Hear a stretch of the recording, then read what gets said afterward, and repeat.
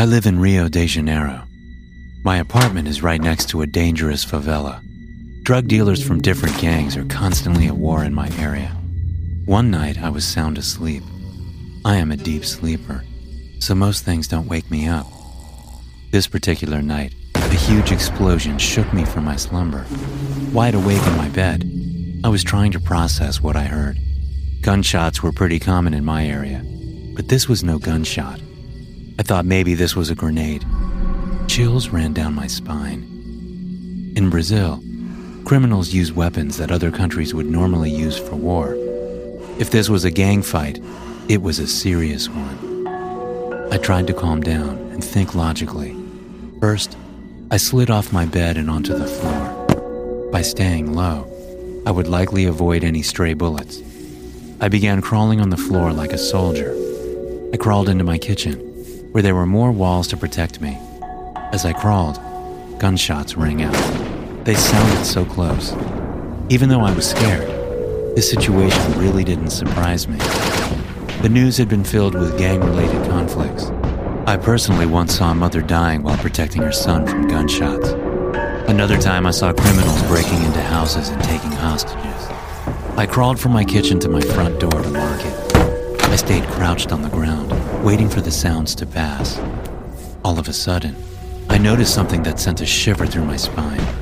My doorknob started to turn ever so slowly. Whoever was opening my door clearly didn't want to be noticed. I swallowed hard. An eternity seems to pass by. Horrible thoughts passed through my head. Maybe I didn't lock the door all the way? What will happen if he gets in? Luckily, after the knob turned, the door didn't budge. I then heard footsteps retreating away. The gunshots also stopped. After a couple of minutes, I got the courage to tiptoe to the peephole. Looking out, I saw two guys in my corridor. They were wearing regular clothes and didn't seem to have any guns. They were clearly trying to open my neighbor's door. Out of nowhere, one of the guys turned his head towards my door. He shouted, "There's someone in there." The other guy pointed towards my door and said, "Open up. We're undercover police." A pit formed in my stomach. What if they were telling the truth? I wasn't going to take any chances. I yelled, "Is this about the shootouts?" After a while, one of them answered, "Yeah, we just wanted to see if you're okay." I moved my trembling hand toward the lock. I was about to open it. I then yelled, "I'm okay." The guy said, "But we need to come in. We need to teach you how to protect yourself if this happens again." I said, "There's no need to." I ran back to my bedroom and after a while returned to sleep.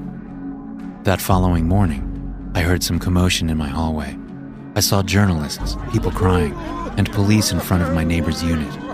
Soon after, medics came out with my neighbor on a stretcher all bloody.